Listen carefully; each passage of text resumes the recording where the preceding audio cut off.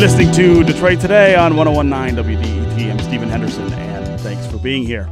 Part of the work of the Black Power movement of the 1960s went on in the schools. The Kerner Commission found that issues of segregation and discrimination in schools were directly linked to the unrest and rioting during that decade. One approach to addressing that was to have better representation of all people's history and experiences in the world in classrooms. And so was born the idea of African-centered education, a philosophy that continues today in some places. Here to talk about her reporting on this topic as part of WDET's work with the Detroit Journalism Cooperative is Sasha Ryan. We're also joined in the studio by Malik Yekini, who is an advocate for African-centered education, in part because of his own experiences in school and also because of the work he continues to do in the Detroit community. Both of you, Malik and Sasha, welcome to Detroit Today.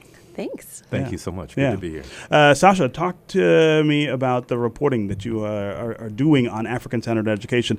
This was a huge thing, especially in the city of Detroit, for a long time. It seems to have had trouble keeping its footing. As deeply as it once did. Yeah, it was definitely very different at some points in recent history than it is today.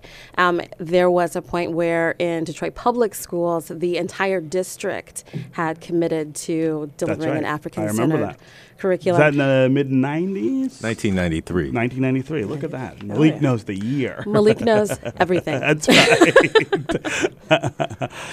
So we found today that it looks very different in Detroit public schools, and as Malik can explain, some of the independent schools who I think it's safe to say almost all became charter schools have also fallen away. There was the three that I think of are in Sorma, which I have to say Mr. Yekini taught me to say properly, and Aisha Shule and the Timbuktu Academy. And so two of those three are closed, and Timbuktu is now authorized through DPS as a charter school. Yeah, Malik, you have been involved in this issue for a long time, but you also were deeply involved with a particular school that had an African-centered focus. Talk about how this has changed over time and whether it's something that's in danger of not surviving. Well, certainly African-centered education has changed over time. There was tremendous community support in the 1980s and the early 1990s for African-centered education in Detroit. In fact, we used to say that Detroit was really the capital of African-centered education because there were more African-centered schools here than any place in the world, not just in the United States. So we created this tremendous example and have this tremendous legacy. But the context in which we operated has changed. And, of course, one of the major changes has been the introduction of charter schools. Sure. You were talking about school choice earlier. So parents have a plethora of options to send their children to. And then also, African-centered education tends to enjoy more community support when we see larger levels of black activism. And so as the level of black activism wanes, we see a waning level of support for African-centered schools. Now, with the current movement that we see among young people, there's an increasing interest in this idea and practice of African-centered education again. Yeah, and for listeners who may not know, talk about what African-centered education actually is, and talk about why it's not a threat or a sort of a shooing of actual learning or history. It is about inclusion. Mm-hmm. Well, first of all, I don't think there's a unified definition about what African-centered education is. So I'll speak to you from the perspective of my own experience being the director of Nsodoma Institute for more than 20 years. So at its root, African-centered education is an attempt to situate black children within their own historical continuum. One of the premises or one of the basic understandings that we have to have that guides African-centered education is that white supremacy, the system of white supremacy, is still a dominant force in American society. And I think the testimonies that you've had on your last segment about white flight continues to speak to that. And so African-centered education in some ways is a response to this system which has never really been inclusive of people of African descent. And so not only has it not been inclusive in terms of the resources, but it's not been inclusive in terms of the intellectual approach to learning.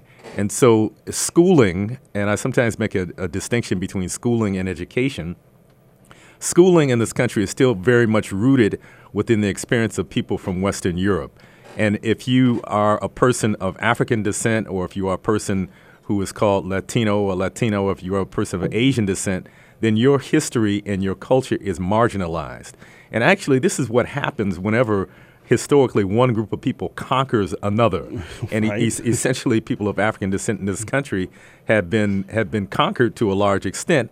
And the culture and the worldview of those white Americans who are the dominant force in this society has been imposed upon African people. Yeah. And so that's created tremendous damage psychically inside of us, and it prevents us really from being able to galvanize the strength that it takes to counter these constant attacks that we find ourselves under. And when you talk about these attacks, I mean, you don't have to sort of look very far to see what that looks like. Think of the state of Texas, for instance, and the changes that it wants to make to curriculum to talk about slavery in, I guess, the best way to put it is in more favorable terms. In more favorable terms to Europeans. I mean, this is something that happened. It's not happening in the past. This is like today. Yeah, absolutely. So there's this attempt to create this revisionist version of history that minimizes the horrors of the enslavement of African people. Then even yesterday, I heard you talking about your father's hometown of Natchez, Mississippi, and the recent history. I mean, this is not something that occurred 400 or 500 years ago. These are, we can look at this generation and also 2-3 generations back at the tremendous horrors that black people have been subjected to. Yeah. But the thing is that we want people to understand about African-centered education is this is really an attempt to repair ourselves. There's not a lot of talk about the damage that the system of enslavement did to us in terms of how we see ourselves and how we see ourselves in relationship to the society. So African-centered education is an attempt to have people of African descent see ourselves as being whole, fully capable human beings that are rooted within our own historical continuum. Yeah. Go ahead, Sasha. There's also, I think, a big part of the movement is finding solutions to problems that are happening in the educational system. And so that's always been, in terms of discrimination, in terms of other things. There's a really interesting project right now called the Detroit Independent Freedom Schools, which was inspired in part by the Cynic Freedom Schools, and also in part, some of the organizers will say, by problems that are happening in DPS. And so it began to kind of move quickly and powerfully this past spring when there was a threat that by the end of that particular week, Detroit Public Schools might completely cease to function. Yeah. What do you think is the future of African-centered education here in Detroit? I mean, we have so much change going on with education generally here. I mean, it really is in more flux than I can remember it being before. Is this a path toward sort of reclaiming education in the city for the people who live there? I think it's always been a question of political power and political will.